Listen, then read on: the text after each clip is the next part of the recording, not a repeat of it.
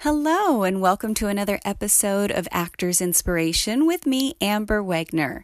And today I want to inspire you to create a 7-day challenge if a morning routine is not something that you already have. If you already have a morning routine, I would love for you to share it with me because I'm always interested in shaking mine up, and I do change mine from time to time.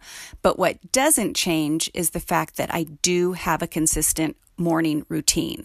And I'll share mine with you if this helps you, because I do think that getting motivated and getting moving in the morning allows you to have the rest of your day free to do inspired work. If you've taken care of you first, then the rest is gravy. And it's not looking at the rest of your day and going, oh, I still have to do this, or I still need to check this off my list. So I'll quickly share mine. I wake up and have a cup of tea, and then I take my dogs for a walk, and then I do my morning exercise, whether that be going for a run, doing yoga, doing Zumba. I love on Amazon. This is one of the benefits of quarantine, was finding new ways to work out from home. And on Amazon, you can literally find any type of home workout you can imagine. It's been fantastic. So I do that, and then I do my morning meditation, and then I run a bath, and then I get going. All of that usually takes, depending on my workout, 1.5 to 2 hours.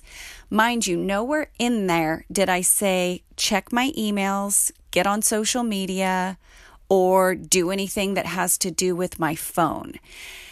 And the reason being is I feel like the phone is such a distraction, and it can take you down a rabbit hole, and the next thing you know, you've lost 30 minutes of your morning, and I feel behind the gun. So I take care of me first. In that time, if you're a journaler, it's also a wonderful time to do some morning pages before you've picked up your phone, or do a little inspirational reading. So whatever it is that you feel inspired to do in the morning, I really can't stress enough how I have found value in doing so, because it really motivates me for the rest of my day. And so whatever it is for you, do it.